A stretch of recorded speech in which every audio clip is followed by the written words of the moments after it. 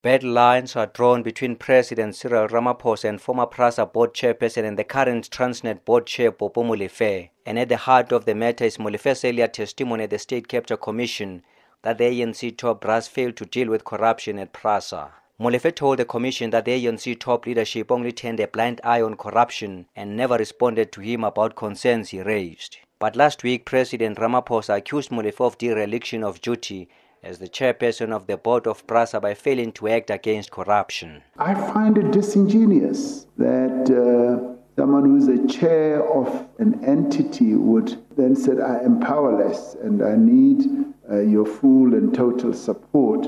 He should have gone ahead. He's the chair of the board. When you are chair of the board and you find there's malfeasance, your audit committee must act, your risk committee must act. And if it affects your CEO, CFO, your HR committee must act. If not, then you use other state agencies.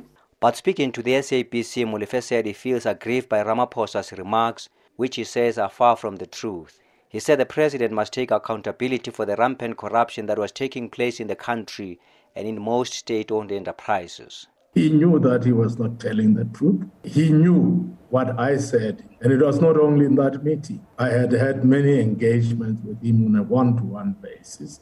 So he's the one who should be embarrassed that he said something that had no substance, that was untruthful. And by now, he should have sent somebody to say, tell Comrade Popo that I said that in the heat of the... I must say that I feel embarrassed in the extreme and very aggrieved. Although the two ANC heavyweights do not see eye to eye on this one, Molefe insists trust hasn't broken down between him and the president.